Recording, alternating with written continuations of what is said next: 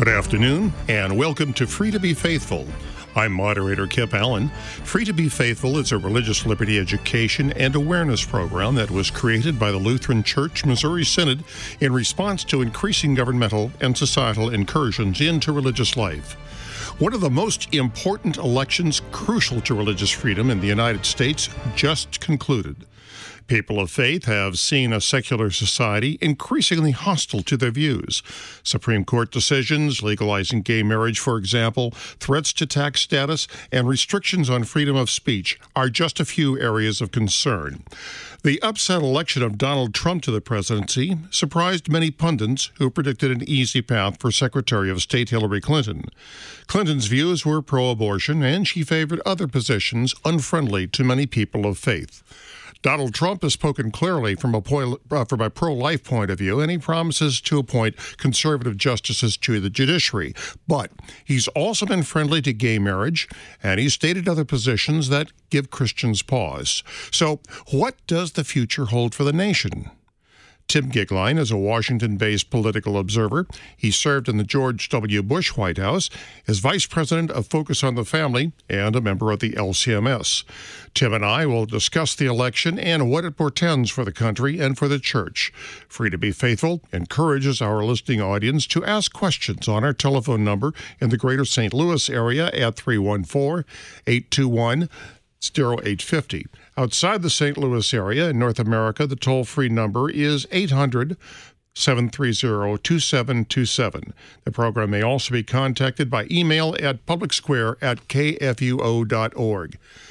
Tim, what a roller coaster ride we had this election. To say it's a roller coaster ride, Kip, would be maybe the understatement of the year.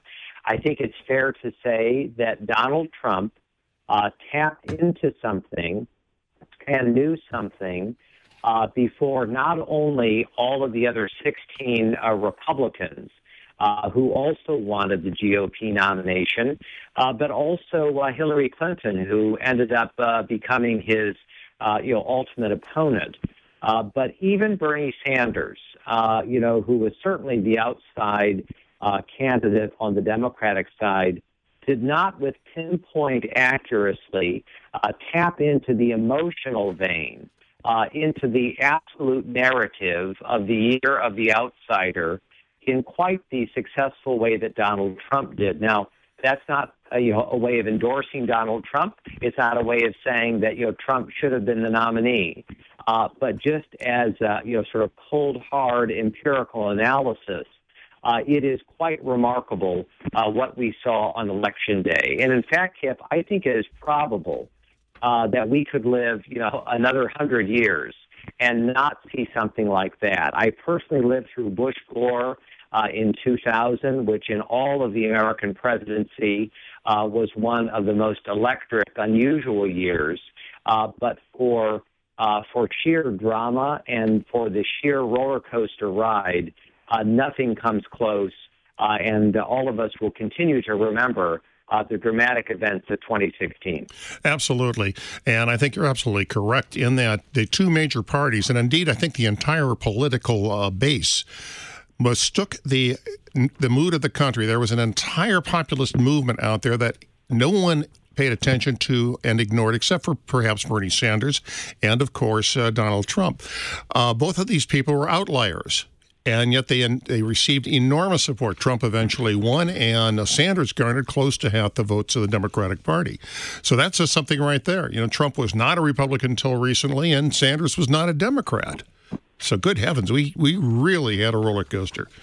Well, we did. And I think, if I may say, one of the things that is particularly dramatic about this race was how important the Midwest continues to be in presidential politics. In one sense, Kip, if you live in New York or New Jersey, if you live in Washington State or Oregon or California, the so-called, coastal elite, in presidential politics, as far as being central to the way in which these contests are ultimately decided, it's just not that important anymore. And that's not discounting the absolute centrality of what victory in those states means for the eventual Democratic nominee or president. But it is really not just those battleground states or the so-called swing states, but increasingly it is a subset within that subset. And I'm not getting too far into the weeds for the listeners. What I'm simply saying is that you cannot discount in the 21st century the importance of Michigan, the importance of Wisconsin, the importance of Ohio. Once again, Ohio proved that not since 1960, has that state ever chosen wrongly when it comes to the eventual president. In other words, to be the president of the United States, you have to win, Ohio on Election Day. So I think for all these reasons, it's a dramatic, historic year. I think one thing that really struck me, I was reading today about the 21 names that Donald Trump has listed as potential judicial appointments. And with the exception of one who is currently serving as U.S. Court of Appeals of the Armed Forces, all of these potential justices are from Midwestern states, not from the coast. This is a real change from what's happened in the past. And I think this is especially important to us, again, with the LCMS. You and I discussed on an earlier program the three main issues of vital concern to the LCMS at this point: sanctity of life, the family, and religious liberty. And these are views, I think, that are reflected, I think, more in the heartland than in the coasts. Yes, I would agree with that. And I don't know, Kip, how many of the people listening actually saw all or part of Leslie Stoll's 60 Minutes interview on CBS Sunday. It was a very revelatory interview on a number of the issues that you're talking about. On the question of abortion and on the question of human life, the president-elect was very clear. He said he is pro-life. He referred to himself as pro-life, I think, twice during that interview. He made it very clear that because he is pro-life, it will profoundly impact whom he will ultimately select for the Supreme Court. And presumably, and I'm taking a bit of a license here, but potentially for the 90, that's 90 other, federal court vacancies, which this president has the opportunity to fill. That is enormous power and influence in the shaping of the federal judiciary for an entire generation. But just knowing that he is committed to filling the Scalia seat on the Supreme Court with a pro-life nominee is gigantic. And in also, the way that, and very quickly, if I may, in the way that he answered the question, in a very important way on life, he got it exactly wrong on the issue of marriage. When asked, he said that the court had ruled on a new definition of marriage. Some people call it same-sex marriage. He said that it was the law of the land, and that he said that he was fine with that. So I think these are very deep waters. He seems to take the right position on human life. He seems to take the wrong position on marriage and family. Well, this is related, I think, also to religious liberty. Where one of the things that we're running into, as you know, is we're hearing cases about where Christian business people are being persecuted for their beliefs. This is related largely to gay marriage. Now, how can he support gay marriage but also support the rights of people to their religious beliefs, such as Barronelle Stutzman, whose case was just heard before the Washington State Supreme Court? That's going to be a very interesting way to see how it resolves. I'm actually really glad that you raised this issue, Kip. And may I say that whether it's KFUO, or any other program in the country, I think it is possible you have asked or touched on the most important domestic policy issue. Yes, immigration is important. Yes, taxes and spending and regulation is important. Absolutely yes, period. But as Christians, religious liberty and conscience issues are absolutely first among equals.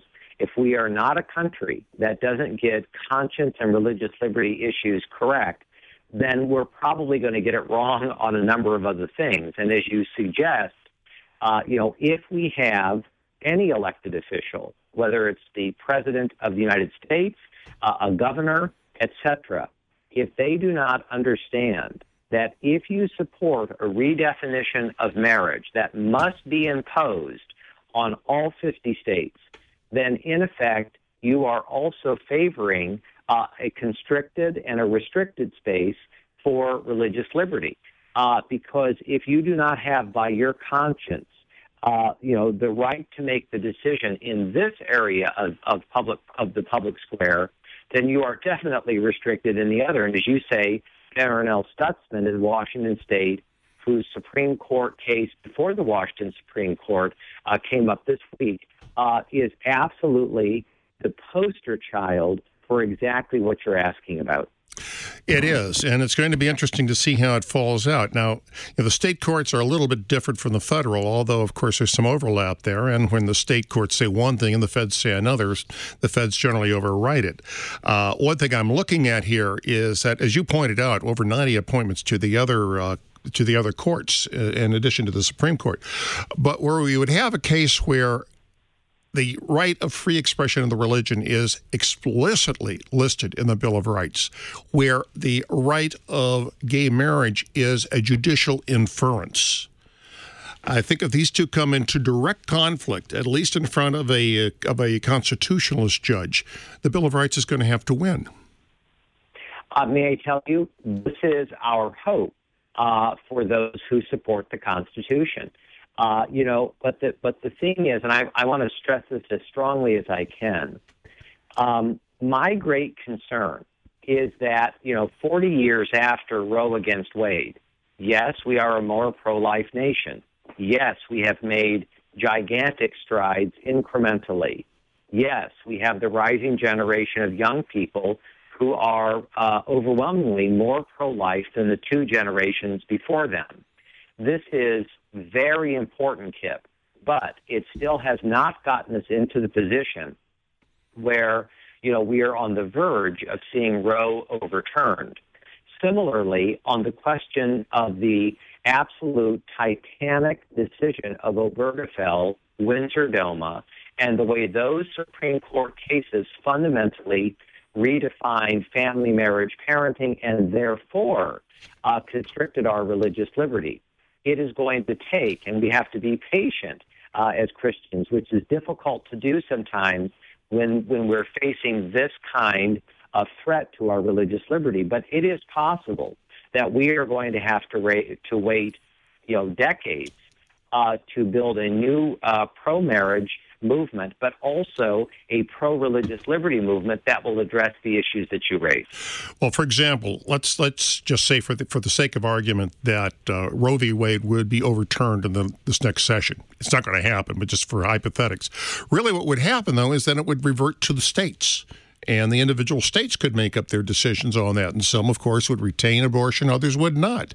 So you're right, it's going to be a long, drawn-out process.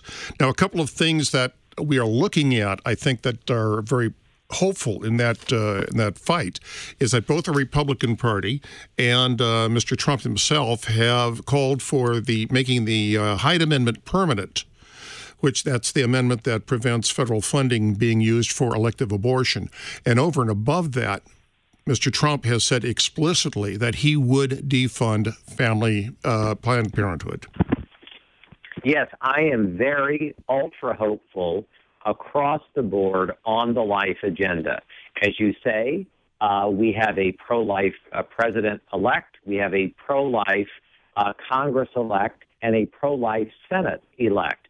And what that will likely add up to is a full or a heavily, more than partial, reduction of Planned Parenthood federal funding. That's great news.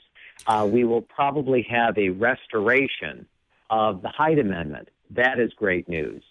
We will probably have a pro-life Supreme Court justice, and we will probably have several pro-life appellate and district federal judges. that is all to the good.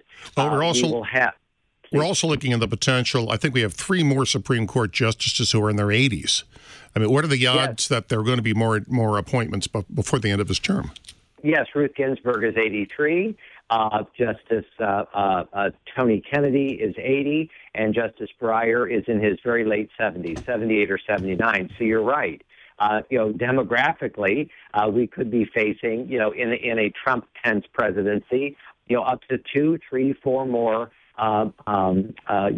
justices who are pro-life, and a bevy, and I really do mean this, a bevy of other personnel, which is to say in the executive agencies, the cabinet agencies, a bevy of other pro-life personnel and policies. Well, something else that's coming up, we talked about with the religious freedom, there is the problem where the IRS, under the Johnson Amendment, the Johnson Amendment means that nonprofits, including churches, may not overtly take political stands. That's not to say that we as the Missouri Synod can't say, well, we're opposed to abortion. That we certainly can, but we can't say that we endorse X, Y, and Z candidates. However, one of the things that both the GOP and Mr. Trump have called for is the repeal of the Johnson Amendment. And this could possibly open up an avenue for such organizations as ourselves to have a larger say in politics. Over and above that, one of the things that really disturbed me about the Obergefell decision was that the Solicitor General, who was arguing for the government's case in favor of gay marriage, said explicitly that churches and other nonprofits could face problems with their tax status should they take stands that that the government viewed as discriminatory against same-sex couples. Yes. In fact, that was one of the most very sobering exchanges that I am aware of in all of the years that I have very closely tracked the Supreme Court here in Washington. The Solicitor General was called Donald Verrilli. He is no longer the Solicitor General. But he was in early 2015 in the arguments of the Obergefell case. He was cross-examined by Justice Alito. And Justice Alito asked him point blank, if we go down this road, which is to say redefining marriage, don't we ultimately get into a point, sort of in the public square where you axiomatically have essentially a crackdown, a restriction, a constriction of religious liberty, if you follow this logical line of arguments. And the Solicitor General, as you say, Kip, was very straightforward. He said, yes, that logically is where we go. And it is. And that's what is so very difficult about a conversation like the one we're having, because it's very tempting, on this hand to say, gee, we have a potentially very pro-life administration in the offing. That is great news after an 8-year run of having an anti-life administration. That's very good news. Praise God for that. But when it comes to the questions of religious liberty, of the definition of marriage, family, and parenting, we haven't even gotten into the potential Supreme Court case on transgender that arises from Gloucester, Virginia. That case will have major ramifications for religious liberty. On these grounds, I do not feel, even in the political realm, regardless of your party, I do not feel that we have necessarily advanced in that way, even though we may have some very important successes policy-wise legislatively. But that does not mean culturally or legally that we are in any wise out of danger. I think quite the opposite. Well, Tim, what do you see from Washington as being the main challenges that we in the LCMS and others of faith are going to be facing in the next 4 years? I think that the biggest challenge that we face without peer is the challenge of conscience and religious liberty. We have a very large percentage of millennials in our great country who, when they are asked their religious commitment, say they have none. Now, I've read that data, and I've read it very closely, and I do not think that that means that we necessarily have a rising generation of young Americans, who hate faith, who would even call themselves atheists. It's just that they say, that they really do not have a particular denominational or faith bent. But may I say, when those views translate culturally, you have a real problem, because what you essentially have is a large percentage of the next generation of leaders who do not have a high regard for faith, and therefore potentially, for a very reserved and important place for faith in the public square. We have to remember, Kip, that the primary architects of the Constitution, Madison and Adams primarily, they said that the Constitution was written, designed for a moral and religious people and for none other. We are going to test that proposition in the years ahead, because religion and faith has always had a reserved and a special, accommodated role in the public square. I think that those days, they're not over, but I think that we are coming to a series of debates on zoning, tax exemption, and Title IX, Title X. We're coming to a very important inflection point in that regard. Something else, we've touched upon this briefly. Now, Tim, you're based in Washington right now. I'm based in St. Louis, but I have lived in Manhattan. I've lived in California. I spent over 30 years of my life on the West Coast. And there is this huge divide within the country. I have never seen the country this divided at a very basic level. And I'm going to include even the Vietnam War era. I'm a baby boomer, so I remember that one quite vividly. I've never seen it this bitter, this angry, where the sides are actually talking actual violence, and I don't really see any, especially at the left, I don't see a willingness to sit down and discuss. The attitude seems to be, you're wrong, you're evil, you're stupid, I don't have to listen to you. Mm-hmm. May I tell you, that's why civility and diplomacy is so central in the American experience. How do we revive it? Please. How do we revive it, Tim? I don't see much. Well, I may I say, I'm extremely hopeful in this regard. I mean, genuinely hopeful, Kip.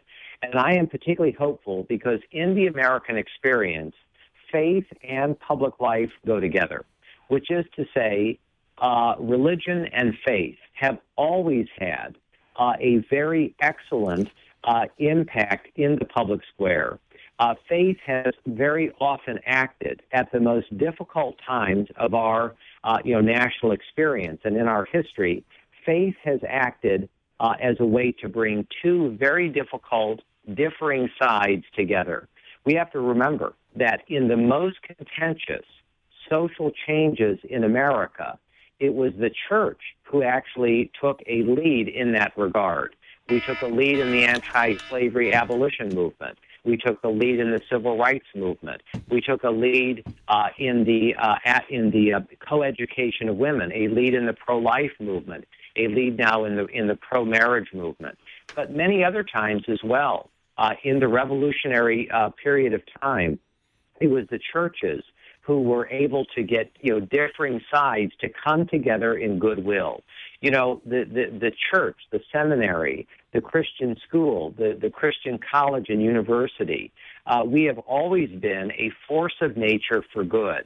We have been fosterers of dialogue between people and among groups who have very different viewpoints. And I think that this is, a real, possibility for Christians to stand in these toxic, poisonous differences, to not necessarily say that, we're going to come into this debate and take a definitive side one way or the other, but that we're going to act as, honest brokers for people who strongly disagree to have a dialogue. I think that is a very important thing because it is Christ-like, and it's what Jesus modeled for all of us. I certainly hope so. Of course, I had a discussion with one of our pastors here on the left-hand kingdom, the rulers of the earth, and he said, God works through bad rulers as much as he does through good rulers, and I guess that's the truth about people as well. We're all his servants one way or the other. Well, may I say, we are, and we have to remember that God is in the details. He's in the details of our individual lives, and he is in the lives of our of our nation. God is the giver of government. He is the giver of nationhood. Emerson famously said that character is higher than intellect. That's right. This is an opportunity for people who put heavy stock in character, in civility, in diplomacy, in open-handedness and goodwill, to come together, even in our great differences, to be able to say, I may fully and completely disagree with your viewpoint, but I want to share the gospel with you. I want to share with you the good news of Jesus Christ. And I think that this is one of the most important things, Kip, that maybe you and I have ever talked about in all of the time that we've been doing these programs together, because the goal of Christians in the public square is not to beat our opponent. That is not the goal. The goal by sharing the gospel, if our opponent is not a believer, is to rescue our opponent, not to beat them, but to rescue them. If they are a fellow believer in the spirit of Jesus Christ, it's to sit down in goodwill and to acknowledge that we have differences or distinctions, but to say, how can we have a conversation? Tim, speaking of conversation, we're just about out of time. One thing I did want to bring up in the brief time we have left is that every Sunday at my church and every church in the Synod, we always have a prayer for our leaders that God will grant wisdom. And yes, this is what we have to do. Now, you've been listening to... May I say... we don't have time, Tim. I'm sorry. Yeah. You've been listening to Free to be Faithful, a presentation of the Lutheran Church Missouri Synod as a religious liberty education awareness program. Free to be Faithful airs the third Wednesday of every month at 2:30 and is rebroadcast the following Saturday at 9:30 Central Time. It's also available for download on our website at kfuo.org. Today's guest was Focus on the Family's Tim Goeglein. God's blessing.